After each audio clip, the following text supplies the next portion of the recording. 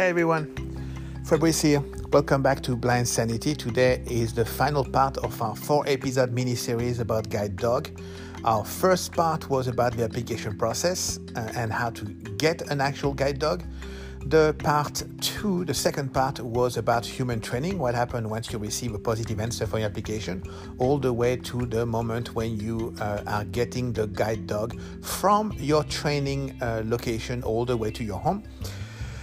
Part 3 last week was about dog training, how they are trained from very early age, and what they can do for you for your everyday life is most settings, such as inside your home, outside, when you cross a road, at the park, in a shopping center or at the mall, in an airport or in a train station.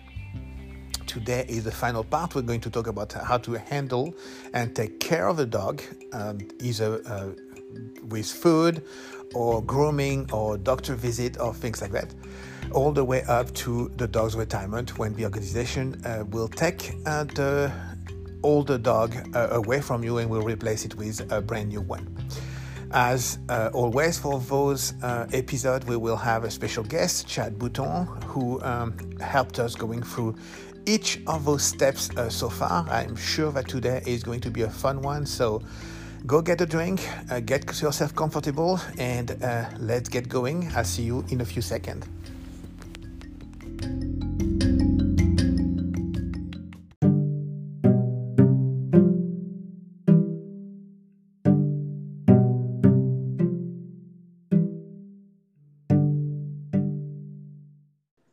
All right, we are back with our guest. As I said earlier, Chad Bouton is back for one more hour. How are you doing today, Chad? I'm good. How are you, sir?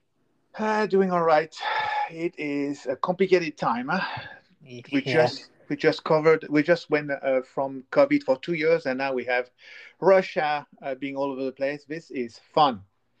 Yeah, definitely. It's like when you think you're just starting to recover some of your mental and emotional strength, it just gets sucked away again to something else.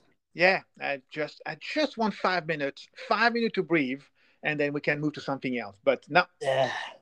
But the good thing is that it's cold in California. But it's not nuclear winter cold. It is just cold. So we may have to wait that for next week. We'll see how it goes. Until then, let's see what would happen unless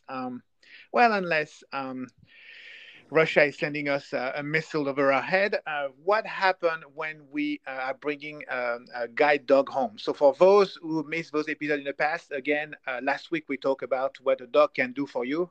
We started with the moment they're trained, very, very, very early age, all the way up to 1.5 to 2-year-old. And at that time, they'll meet you at boot camp, where you are going to be trained to deal with them in different settings. We talk about the different settings and what a guide dog can do for you at home, outside, in a park, at the mall or shopping center, at the airport, or and at the train station. Today, we're going to talk about maintenance. It's a little bit like a car. When you buy the car of your that you love, you have to take care of it to make it last longer. So we'll talk about maintenance for the dog, such as daily routine, feeding, grooming. Yeah. We go to the vet, how much it costs, if that costs anything, and then we'll go all the way to the end when they get old and they get retired. There is no such a thing as a dog heaven. I heard they really are getting retired and sent to someone else to take care of. There's no such a thing as sending them to dog farm or whatever. So for those who are afraid of it, that's not what happened. But we'll talk about that. All right? Yes, we will. All right. Before we start, one quick question. I did get one person really, really worried about a dog being treated humanly when they're very young for training. Anything you can add to what you said last time? So is there concern about maybe starting their training when they're too young? Just to better understand the question. Well, what the feeling I had was it was a little bit what I was worried about is that when they grow up, they look like they're so concentrating what they're doing that they look like they've been brainwashed all their lives. Yeah. So, I mean, again, I mean, the thing that people need to understand is that for a dog that is a guide or a service animal, they actually enjoy doing this.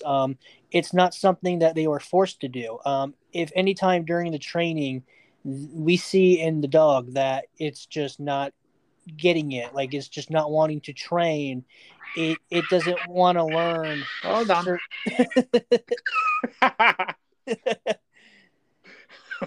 Hold on. Uh, okay. That's a vocal cat you got. Sorry. Okay. But basically, if for some reason the dog doesn't want to become a guide or service dog, we don't force it. We would basically transition it out of the training program, see if maybe we can make it into some other sort of working animal. But if not, then we would literally just retire the dog out of the program and give it to a family that can care and love for it. So for the ones that make it, they're not being brainwashed. They've told us that this is what they want to do, and they enjoy doing it. I mean, the amount of joy that my guide dog gets when I bring the harness and leash towards him is, different. He looks forward to working. He actually tries to leave with me when I try to just go get the mail. He's always like, "Can I help you in any way?" He's just always trying to be there for me. So for the ones that want to do this, they really love doing it. But again, we're not forcing them. We're not brainwashing them. We're just taking the ones that we believe want to be working dogs and making them into a service animal. But again, for those that don't want to be, we don't make them. All right. Well, that's a good answer. I did close the door, so the cat is now outside with the other one, and the third one, I don't know. I think it's the neighbor's one, but anyway. All right. So let's get back to that. You are you finally met your dog. You spent 2 weeks, 3 weeks training with him. You're bringing him home. Mm-hmm. First thing you do when you bring him home, what do you do? So the very important thing is if you have any other animals in the house, the first thing you want to do is to introduce the dog and your other pets on a neutral ground. So if you have like cats or dogs, you would most likely want to take them on leash outside in the front or maybe in the backyard if you have one. Because the worry is if you just introduce the dog into the house without any sort of like greeting, it could cause the other animals to become territorial. So you want to kind of try and get that out of the way. So it's always a nice idea if you have other pets in the house to introduce them outside first, so that way they can understand. Okay, this is the new member of the family, and we're gonna have to play nice with each other. So that's one thing you got to keep in mind. All right. Well, considering how my cat is handling any cat coming inside the house, I guess I have to do that first. Yeah, it's just it's just good to let them know, like, hey, we're on equal grounds. This is just the new night dynamic that we got to get used to. All right. Um, So, what and is day then one for you? So basically, when you bring the dog home, there's about, God, I think it's a 90-day period where no one else but the person who's working the dog can interact with the dog. So what that means is no family members or friends can pet the dog, can touch the dog, or even talk to the dog.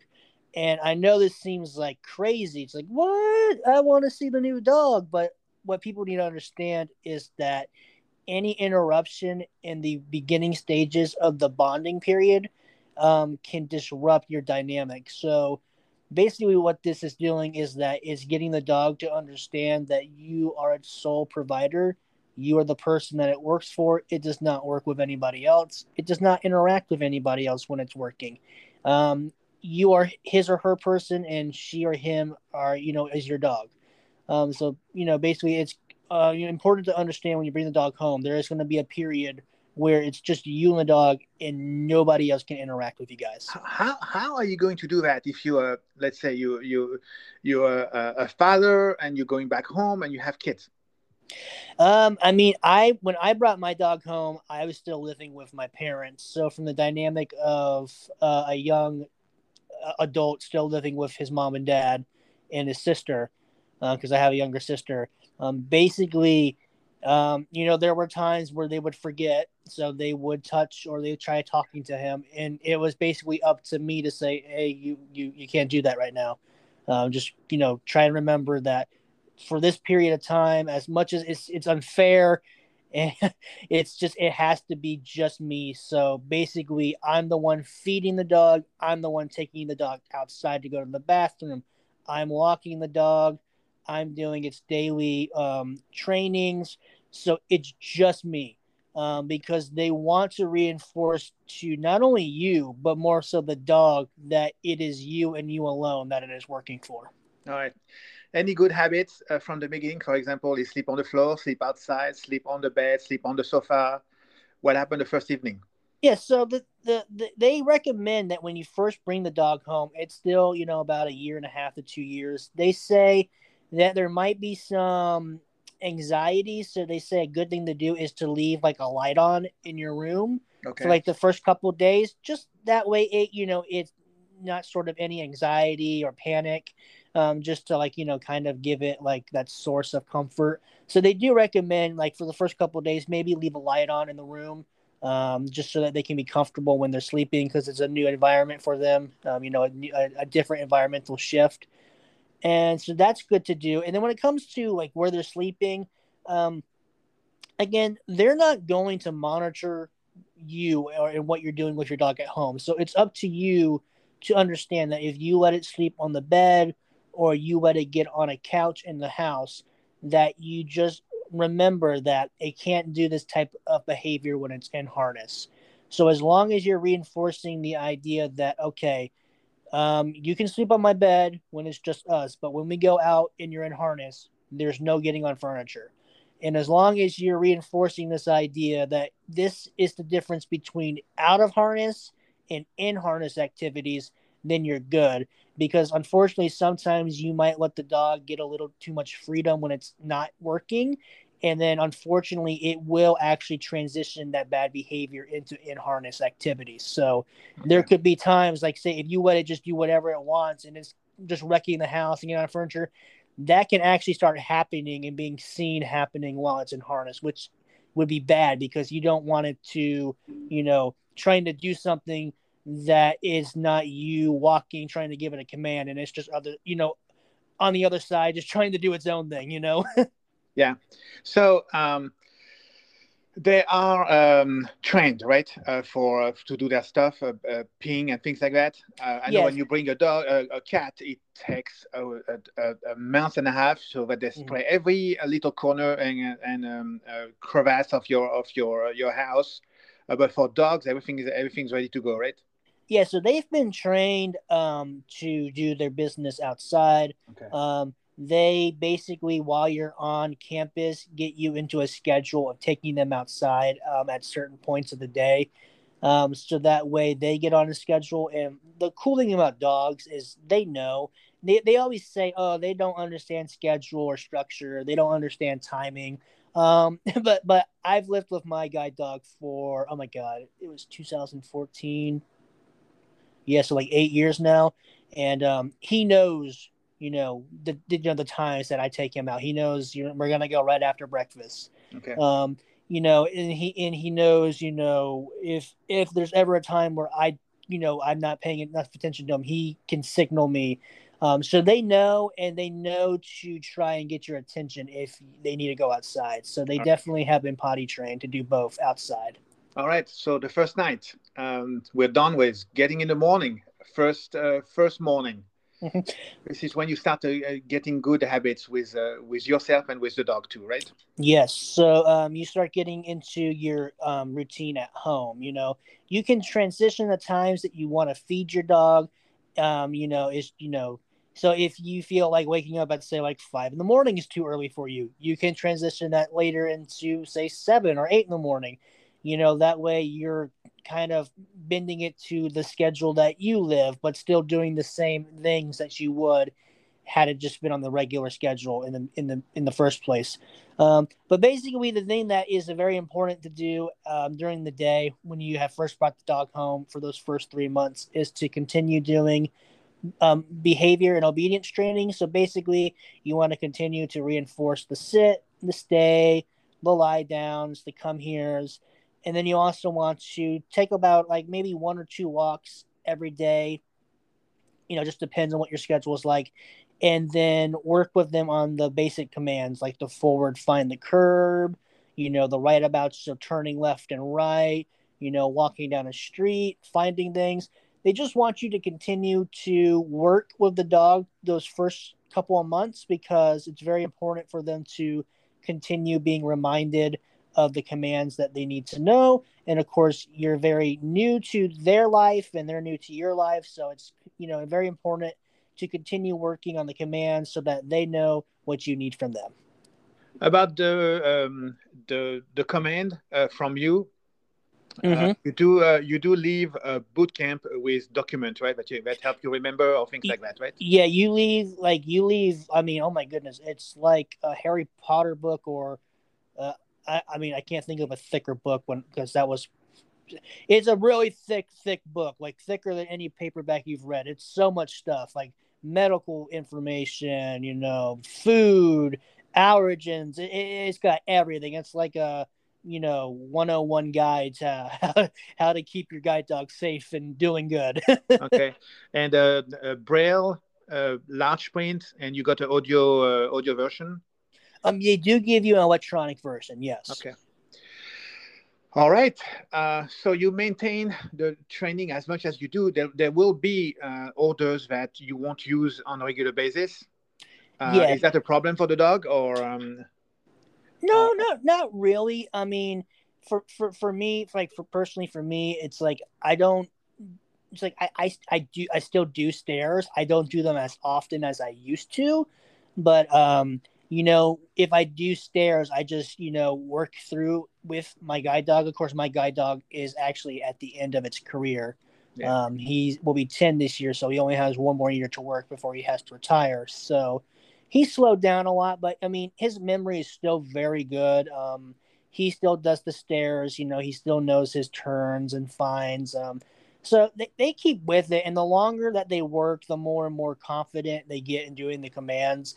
So, I mean, if you're worried that maybe in the beginning your dog is maybe a little forgetful or it's hesitant, just continue to work and encourage your dog because there's going to come a point in your relationship where it's starting to do things before you can even tell it to. Like it's starting to look to work for you before you even give it the command.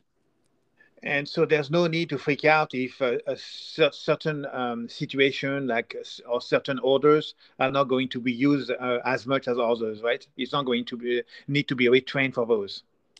I mean, it might need to be retrained if you start doing it a lot, and it has to be something that you have to put back in your life. But if it's something that you're not really doing and you don't believe that it's going to be a part of your life, then I mean, you're able to add and take away certain things that you have the dog do for you. I mean, All right. it's basically the dog is there for you and you just adjust it to your environment, your scenarios, and basically just have it be there working for you and working through what you need the dog to work for you. All right. What about learning or teaching new tricks? Is there something that is encouraged, is possible, or you would rather not do? So they do say, like, if you believe that there's something that your dog can learn and you feel like it would benefit from learning, then you can definitely try and teach it. So two things that my dog has learned on its own, and then I have reinforced throughout the years is one, a command that these are both commands that he was never taught to do while on campus. The first one is find home. I used to live in an apartment complex where every time I would go out to take him to the bathroom in the morning, the sprinklers would come on and keep me from going back to the house. We eventually, of course, got this to change so that I could get back to the house without getting wet. But one morning I went out, sprinkler sprayed, spooked Andros because he didn't know they were coming. He started flipping out. I got all turned around, spun around, didn't know where I was, disoriented. And I started freaking out. And I just kept repeating the command, go home, Andros, go home. And I don't know what made him do it, but he went back to the house. He got onto the sidewalk, walked the path to the front door, sat down in the front door, and then let me into the house. Okay. And then over time, I just continued to be like, so do you know how to get to the house? So I would just slowly be like, okay, let's just try this. Andros, go find the house, and he would go find the house. And nowadays, even if I'm in the backyard of my house, I can just say, Andros, let's go home, and he'll take me to the sidewalk, to my driveway. He'll take me into the garage, and he'll take me to the garage door and let me in the house. Okay. And something else that he's done is he's found a way to know how to let himself into the house. Because with Alexas nowadays, we always get notifications. You can also, you can have people, notified when you're in your garage or when they're at your front door. He's got to the point where, because I feed him in the garage because I have another dog in the house who's a food hog. So if for some reason I forget to go bring him back inside, he has figured out that if he just stands in front of the camera and moves in front of it, it'll make a ding go off in the house and let me know that he's in the garage. So they're smart. They can learn things that you would never think they could learn. And then you could be like, actually, you know what? I want you to keep doing that. Okay, perfect. All right. So, dogs are getting old. They're getting sick. What is the usual routine to take care of a dog's health? Oh man, so honestly, you'll find yourself taking care of the dog more than you take care of yourself. It's just the amount of care that goes into the dog is, it's a lot. I mean, they get their medicines, they have their maintenance of their coats. Some dogs get glucosamine and fish oil, so vitamins to keep their hips and joints healthy, their coat shiny and healthy. Brushing their teeth, so their teeth stay I am good. not. I am not brushing his teeth. That is um, not going to happen. um, Doing eardrops so that they don't get ear infections. Ear, yes. Eye drop. I Yeah. don't. I won't do eye drops, but ears I can do that. Some dogs will need eye drops. It just depends because some dogs can get really bad allergies and actually start getting infections in their eyes. So if that ever becomes a problem, then you need to consult your veterinarian. But it's just, but like the big ones are that you learn on campus is the eardrops, how to brush their coat, of course, how to bathe them. And then, of course, the big thing is also they teach you how to brush their teeth. Ugh, damn it. Well, okay. For 90 days I'll do it, but then I'll ask my friend to do it for me. Right? And if you have someone that can help you, then go right ahead. The same guy who's going to be trained by me to come pick up the poop when the dog poop behind. That's going to be perfect. He did 90 days training too. The cost associated to grooming, feeding, and um, the vet are covered, or it is up to you to figure out how to pay for this. It depends on the organization you're using. If you go with someone like a Southeastern Guide Dogs, then the vet visits are going to be covered by the organization because they have a program that allows their alumni, which are the people that are getting the dogs from them, to get their vet visits taken care of. And that also goes for food. They have a program that allows their students to get food. I mentioned in one of the parts that I actually just go to a store and they keep my food in the back at all times. And whenever I need it, they have a bag of food for me to take home for my dog. That's just completely covered by the organization. There was a time where Southeastern Guide Dogs did not do this. So basically, the vet bills and the food was to be covered by you. And, for just a reference, some of the food they use, it can get up to $80 just for a bag of food. Okay. And then of course you got vet visits can go hundreds of dollars. On top of the tick and flea medicine, so it can be very expensive. But if you find the right organization that can help you, then definitely I would say consider that organization. Like a Southeastern Guide Dogs. They can help with that. So if that's something that you're going to need assistance with, then you might want to consider going with an organization that can offer you those amenities. All right. And the same as for us people, when you get sick, you don't feel good, but when something Hmm. goes wrong with you and you can't see it because you don't have a good eyesight, sometimes you may miss some signs. For example, I had a Hmm. infection on my leg a couple of weeks ago. It was deep, deep purple. I didn't realize something was wrong with that cut until a friend told me, "Okay, let's go to the ER." What Hmm. happened with the dog? Is the dog going to tell you, "Hey, something's up here"? I know for cats, they tend to become very quiet. They change their behavior. They hide. But for dogs, I have no clue. How does this work? It's pretty similar to cats. Animals, when they are hurt or feeling sick, their behavior will change. You'll see a shift in demeanor. So, like for instance, if it's something with their legs and their paws, you might observe them at some point maybe staggering a little bit, or maybe they're not being able to really put a lot of weight on their feet. If it's something that is causing fatigue, you might notice the dog isn't as active as it usually is. Okay. Maybe there's something wrong with the stomach and intestines that's causing its the bathroom, going and everything, having a problem. Yeah. Vomiting is, of course, a big sign. If your dog is ever vomiting, multiple times a day, really needs to go and get that taken care of because there could be something wrong. So there are definitely bodily signs, but there are also just like shifts in their behavior and demeanor as well. Is there a hotline from the organization we can call at any time if we have questions? Oh yeah, yeah. So if you have questions when it comes to the dog and you want to talk to the organization, they have their own number to the vet, so you can just call that number and someone should be able to assist you, Okay. and then let you know whether you should come to them or if it's an emergency and you should take them to something that's a little bit closer. Yeah. Talking about a vet, do you encourage, if you have to pay for a vet expense, do you encourage health insurance for your pet? So, I definitely believe if it is something that you value and you could not live without, then I don't see a problem with doing that.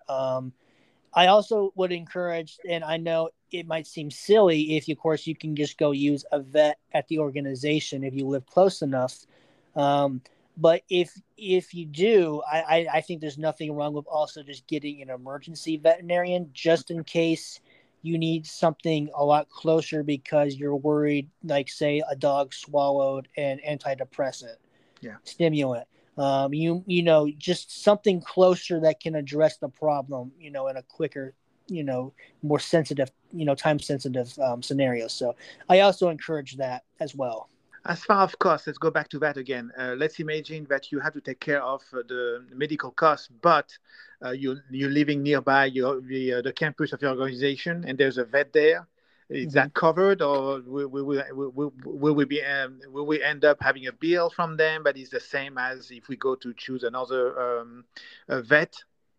Right. So if we're doing the situation in terms of you have found an organization that can offer you assistance, then they would actually cover it.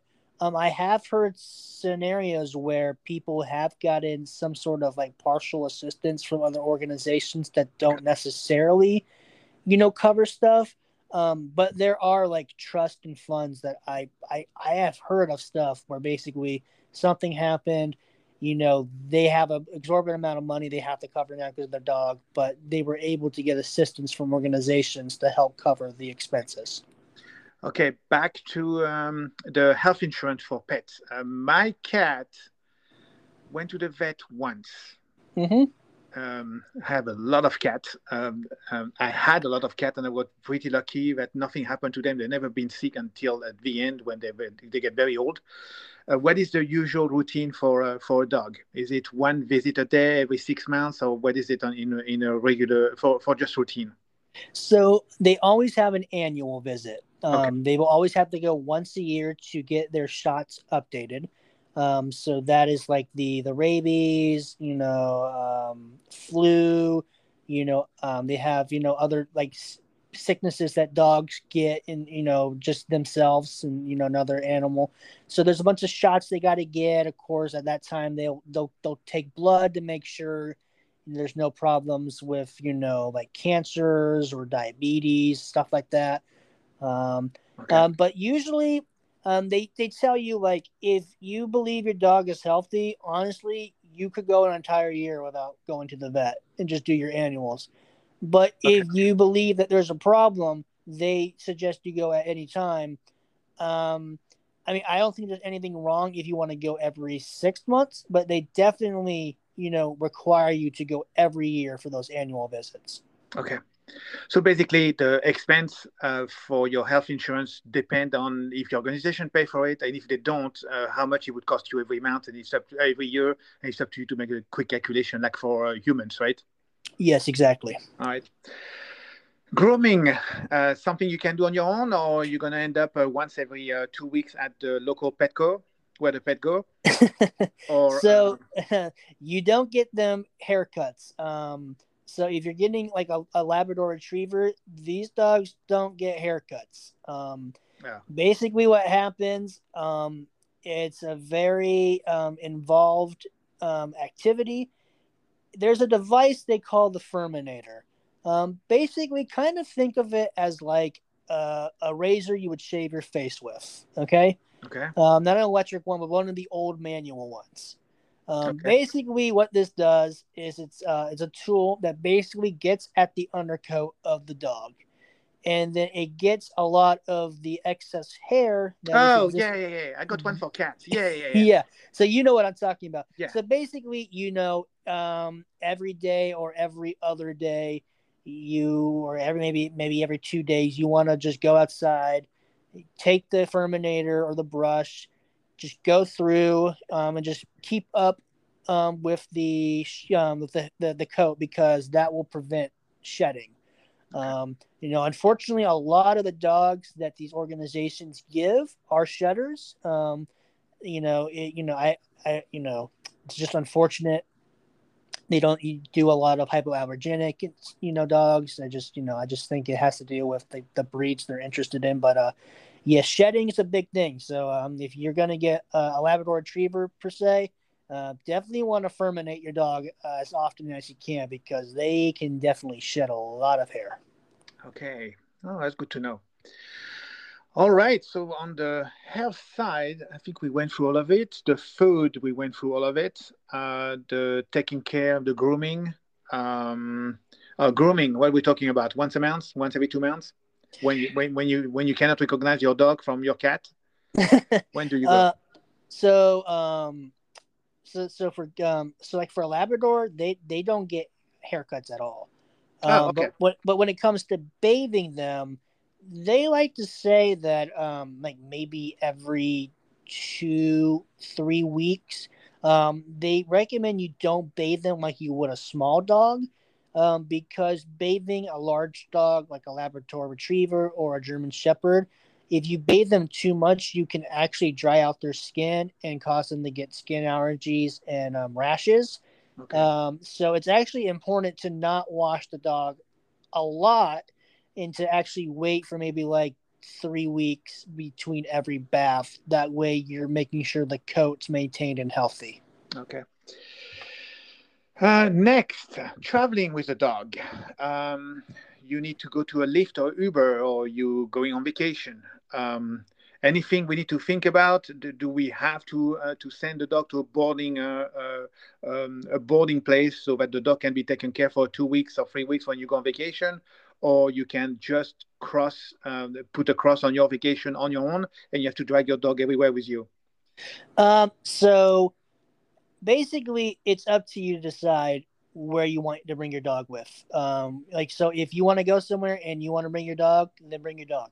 But if you feel like it's going to be a situation where you can't really have your eyes, no pun intended, on the dog, really making sure you're okay and the dog's okay and you're both working well together, then you might decide to leave it at the house. So there are situations where you might say, I think I'll just do this on my own. But of course, you're always encouraged to take the dog with you and work it everywhere you go. Well, yeah, but let's imagine I go back to France. Yeah. Those are 2 weeks. Mm-hmm. That Because 1 week will plus jet lag, so forget about it. Let's Mm-hmm. imagine I'm going to France for 2 weeks. Mm-hmm. Bringing a dog to another country will require quarantine or things like that. So this is not going to happen. Mm-hmm. Well, so the thing is, when it comes to guide dogs, there a lot of those quarantines, they don't have the usual time that Oh, most pets would. It's kind of made faster because of the importance that that dog has to you, being a legally blind person. So they will actually, like I know for like Hawaii, they waive a lot of the quarantine because, of course, with Hawaii, you have to board your dog because they are definitely afraid of bringing rabies into the country because they actually have zero rabies cases in the country. mm-hmm. Um, Country, I mean, whatever state. Yeah. but but basically, when it comes to traveling, your dog's allowed to go with you anywhere and on anything. So gets on trains, it gets on the airplane with you. So actually traveling through the airport is actually made pretty easy with the dog. They just have you, put on your basically your ticket, and when you're going to, get boarded, to just let them know like, hey, I have my working guide dog with me. They will usually, most airlines will allow you to request the bulkhead because of your guide dog. And in a lot of cases, if you can't get the bulkhead, they will automatically upgrade you to first class. So that way you have enough room for you and your dog. You see, Um, I can totally brush my dog's teeth if they upgrade me to first class. That is a deal. But if he give me the bulkhead, he go brush his teeth on his own. Yeah, I mean, the important thing is to remember, when it comes to anything in terms of public access, you are never allowed to be told that you can't have your dog with you. So even when it comes to something like traveling across state or maybe even country, they should still always allow you to have your guide or service dog with you. If there's any cost associated to having a dog following you in an airplane that's full, for example. So the rule is they can't charge you for the Okay. dog, because that would basically be in itself a sort of discrimination, basically saying, oh well, we'll let you on the airport, and on our airline if you pay extra money to have your guide dog. So basically, a lot of fees when it comes to guide dogs are waived because they are considered essential. So like for hotel, you don't pay any sort of pet fee because they're not a pet. They're a working animal. What about in an apartment when they have a fee for pet? They should waive that fee.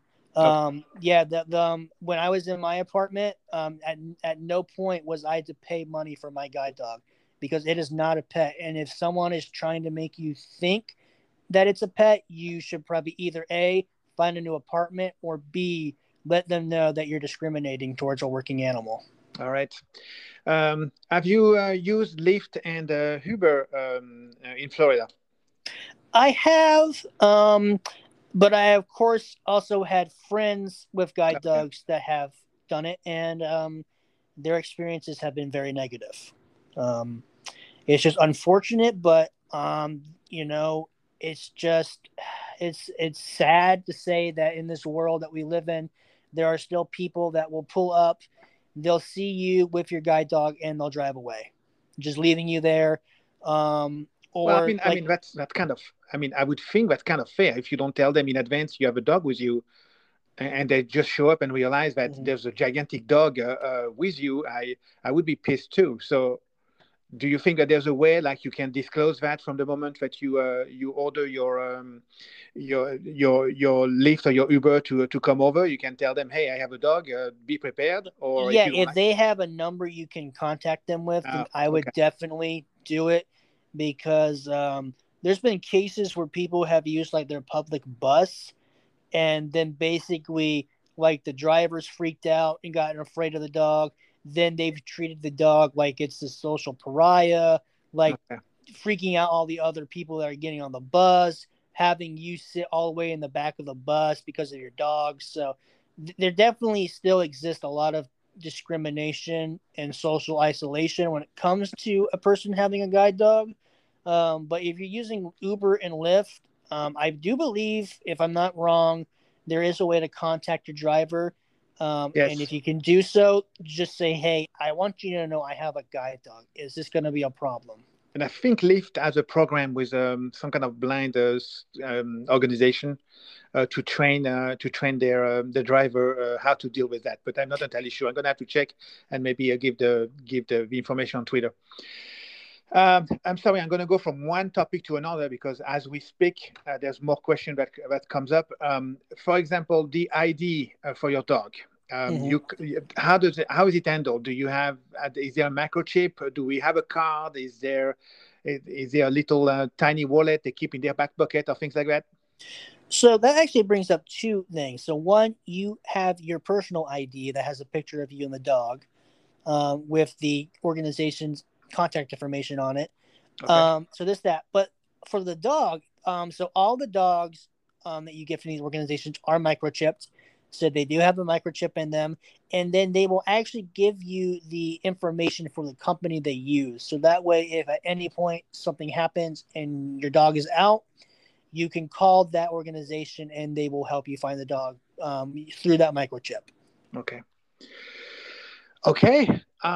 Before we talk about the sensitive issue of getting old and retire, do you think that we missed something here? Not at the moment. I think we touch everything. I know that I have to brush his teeth, and I know that in exchange I have first class seat in a plane. That's gonna be good. Uh, just as you're doing, just remember it's all worth it. It's all worth it. oh, it is, especially if I go to France or Japan. This is gonna be great. My friend is gonna be in coach while I'll be in first class with a dog. This is gonna be great. All right, now. I know your dog. By the way, the name of your dog is a brand of jam in France. By the way, but just that Uh, so you said 10 years is probably the end of their career. Yeah, so they say around like 11 years old is basically when you have no choice. You have to basically take the harness off them for the rest of their lives. So it's Um, basically 9 years from the moment you received him. yeah, about 9, 10 if you get them a little bit younger. Okay. So I got my guide dog when I was turning 21. So I'll be 30 when he has to retire. Okay. How does this work? I mean, you do. First, what is the difference? Do you actually see something going on as he age? Yes, so there can actually be a point where, say, for instance, you try to go put the harness on the dog backs away, it will not let you put that harness on him or her. That's usually a sign that maybe there's something about working this dog is no longer liking. But it can also be to the point where you'll have the dog in harness and all of a sudden he or she will just stop working, just stop taking commands. That's when you should be like, I think they're trying to tell me something. So there's definitely times where the dogs will say, "Hey, dad or mom, I don't want to work anymore. I'm either too old or, maybe this just is no longer something I like to do." And they just want to hang it up. And then basically you would just take the harness off them and then just let them be a regular dog for the rest of their lives. And did that happen to you already with the dog you have? No, he is still a big workaholic. Honestly, I feel like he is not going to ever want to retire. He worries way too much about me. I love him to death, and it will be so hard to retire him because he's my first guide dog. And they always tell you the first one, it breaks your heart when you have to retire them because you've had them for so long and you just can't even imagine getting your next one. So every time I think about it or I think too much about it, it definitely makes me cry because it's just he's changed my life so much, and I wouldn't be doing what I am today if it wasn't for him. So it definitely is sad, but it's also a celebration. They worked 10 years, so they had such an amazing career. They did so much with you, and they helped you so much, and it's definitely sad, but it's also like a good job now. How about instead of worrying about me, you just do what you want to do for the rest of your life? So just moving back to something I forgot to mention, but I touched a little bit to what you said. You do know that there are report of wives, partners, friends, and kids that are jealous of the relationship that the dog developed or the human developed with their dog.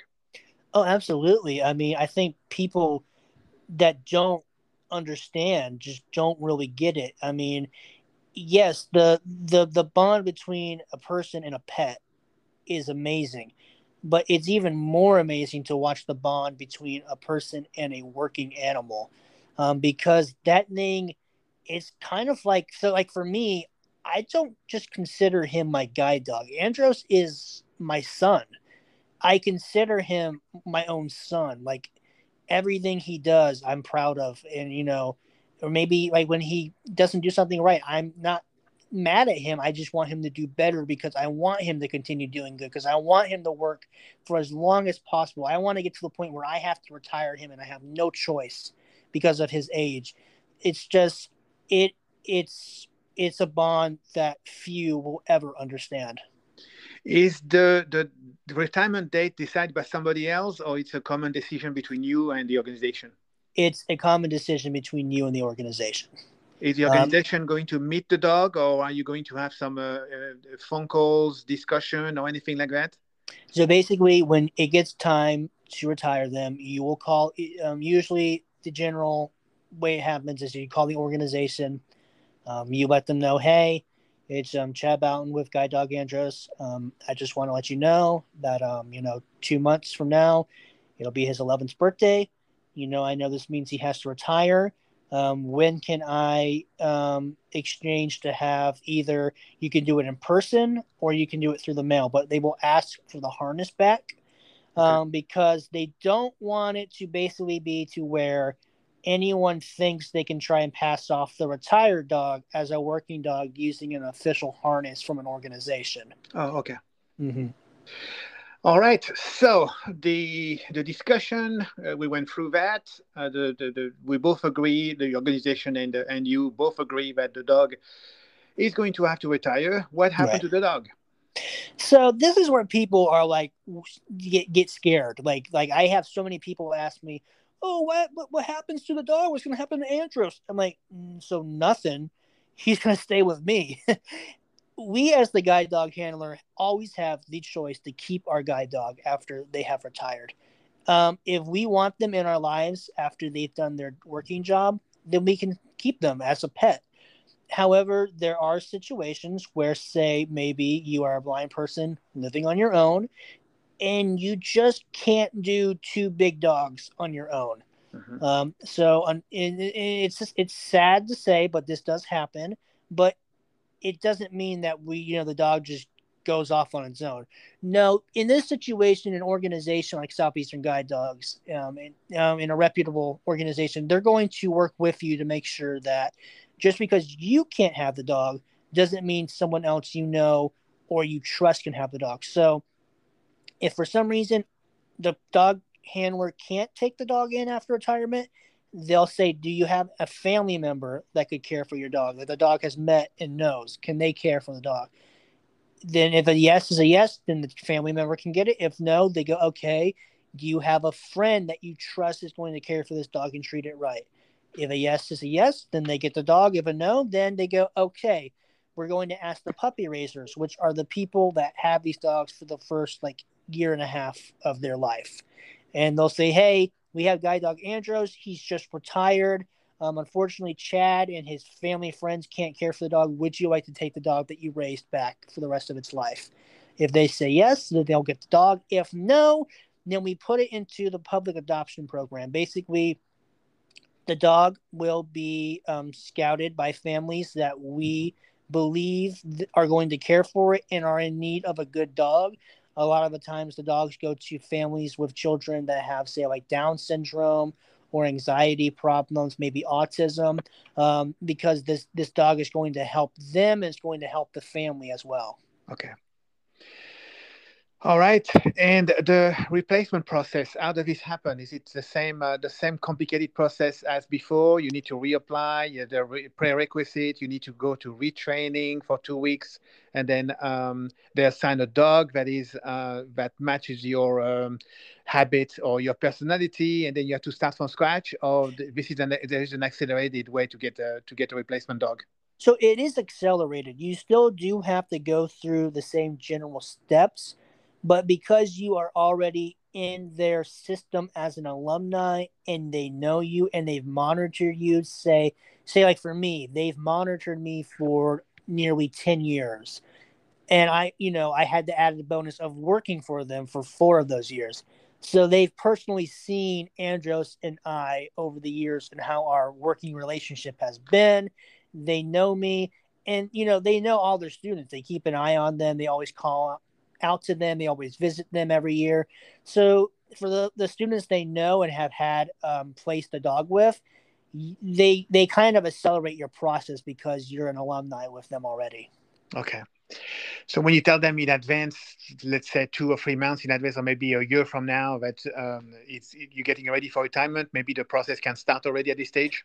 Yeah, and then a lot of times, like I said earlier that a lot of times we tell people, oh, it could be like a year to 2 years. Like for reapplying students, we usually tell them it's like, yeah, so it's going to be more like 3 to 6 months.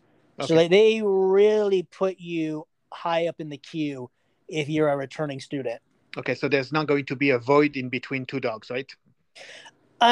Only if you want it to be. Some people, take a while after a certain dog, because sometimes maybe unfortunately the dog could die young while working, and that there's a grieving process, and then for some people they didn't get their first guide dog until very late in life, so it's hard for them to get the next dog. So there's a lot of different things that could actually lead to a person saying, you know what, I think I'm actually going to take 6 months to a year to see how I feel, and if I'm ready anytime sooner, then I'll get my next dog.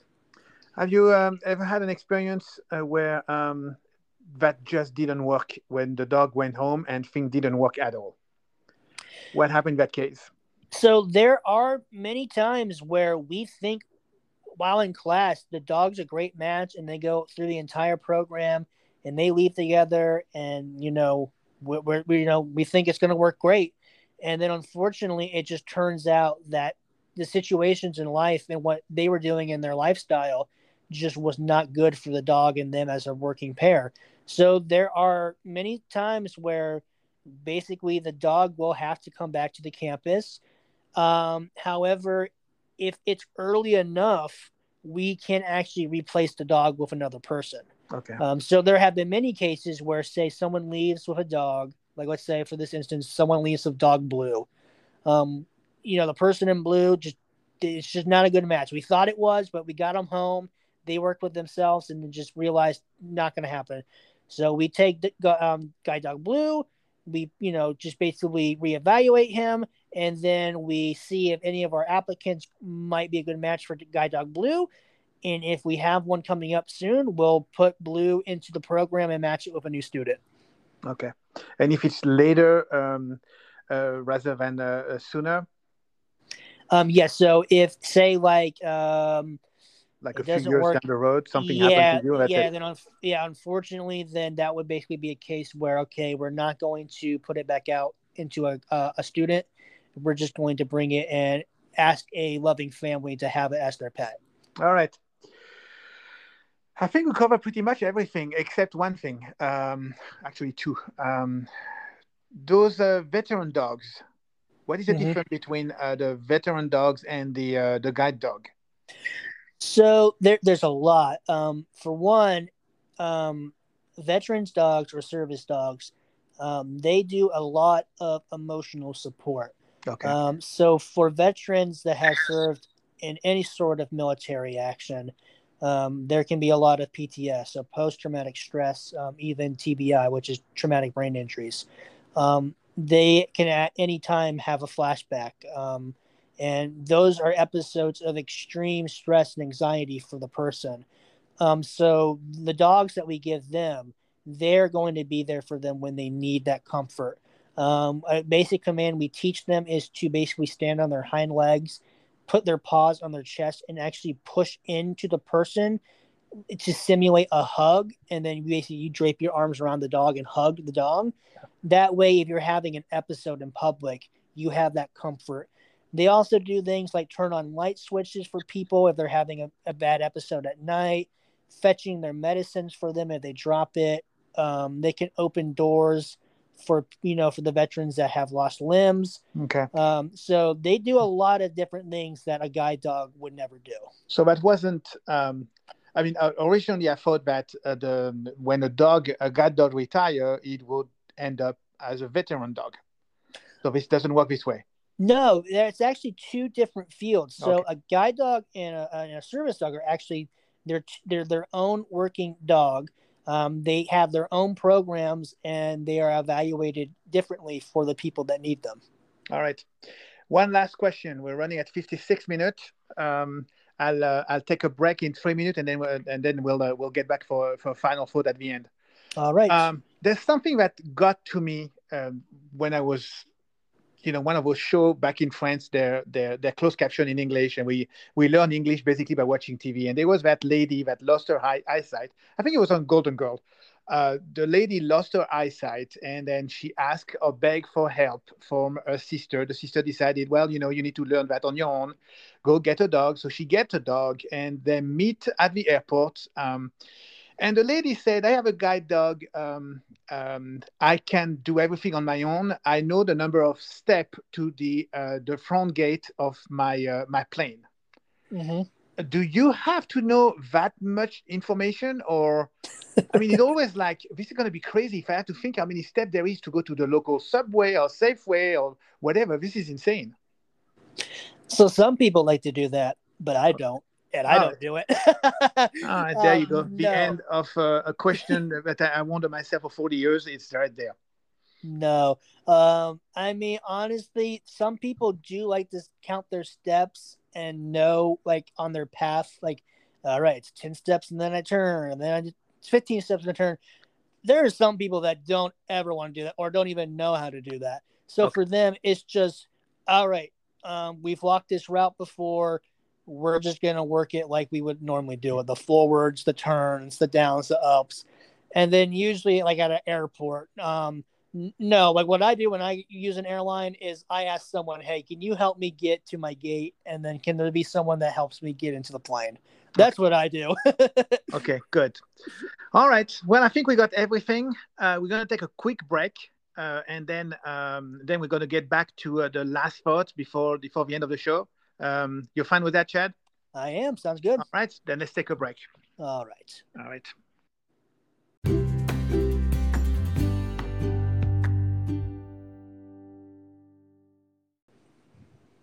All right. We're back.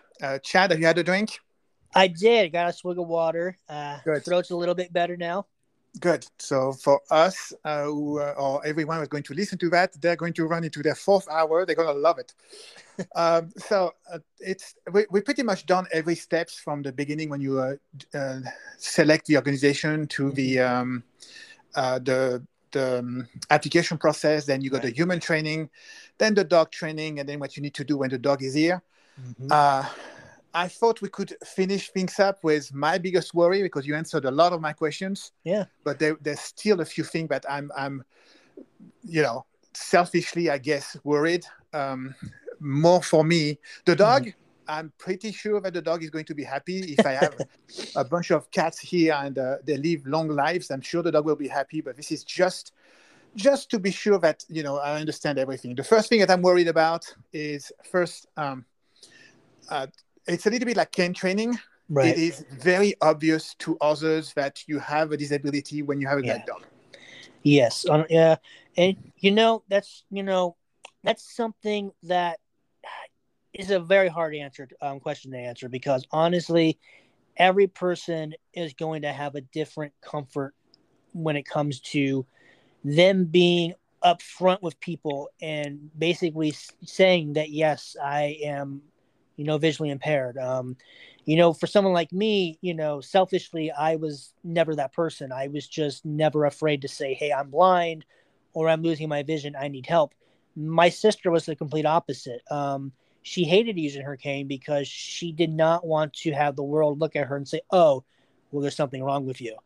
And that is a lot of visually impaired people's worried, is they don't want to use the devices or the tools that can help them live their lives with more confidence and more independence, because they're worried about basically the public perception. And unfortunately, it just has to do with basically there still not being enough social awareness on how to handle visually impaired people and how to interact with them as if they're normal people. Because I think that's the problem, is so many people, you know, disability is a disability, but that does not stop us from just being a person.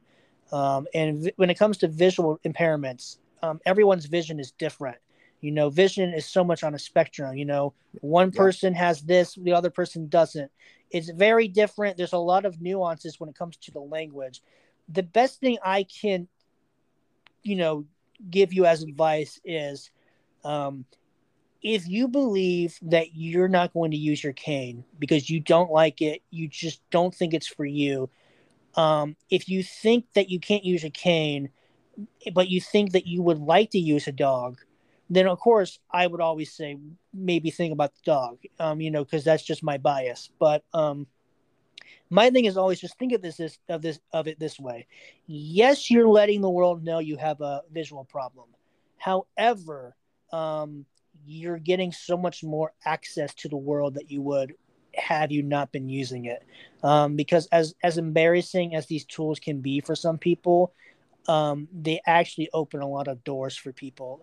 There's a lot of more conversations about what a blind person is and isn't that can happen because of the dog. There's a lot of opportunities for us to better expose people to visual impairments and have them understand that we're not these freaks or these monsters. We're normal people with normal ambitions and thoughts just like them. Um, so my thing is, I mean, if you're nervous, it's completely understandable, and maybe it might take you a little bit longer to get the confidence to go out and use your cane, or maybe want to use a guide dog. But whenever you feel that you're comfortable enough with wanting to use either the cane or the dog, I would definitely say go for it.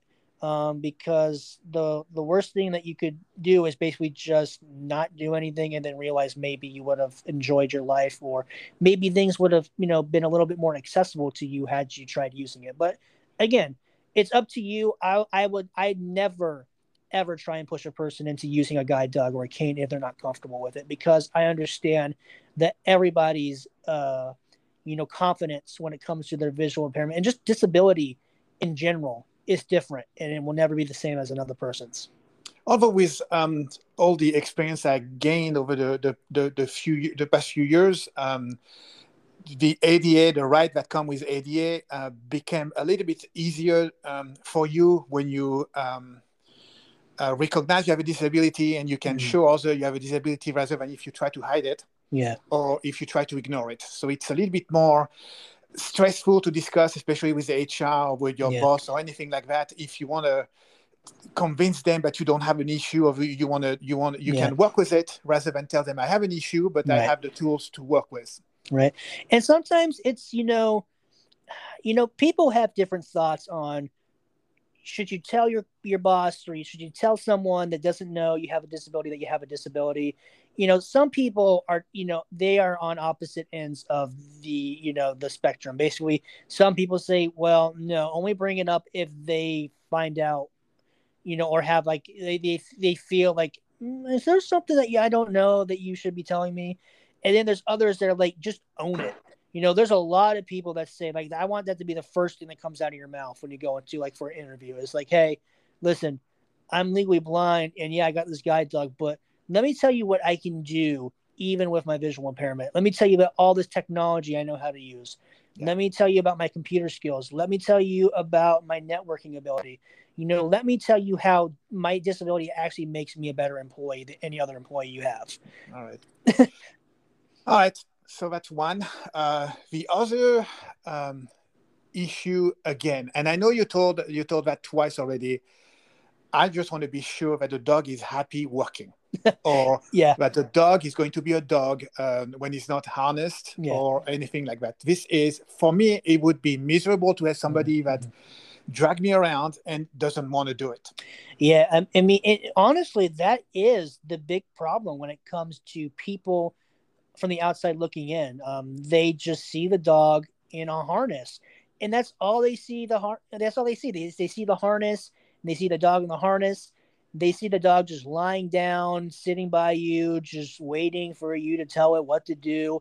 And they think, well, that's no life for a dog. That's just servitude to a whole nother level. Yeah. But that, and I did say this in of course earlier in this part of the series. A lot of these dogs actually really love the work. They actually enjoy it and look forward to it.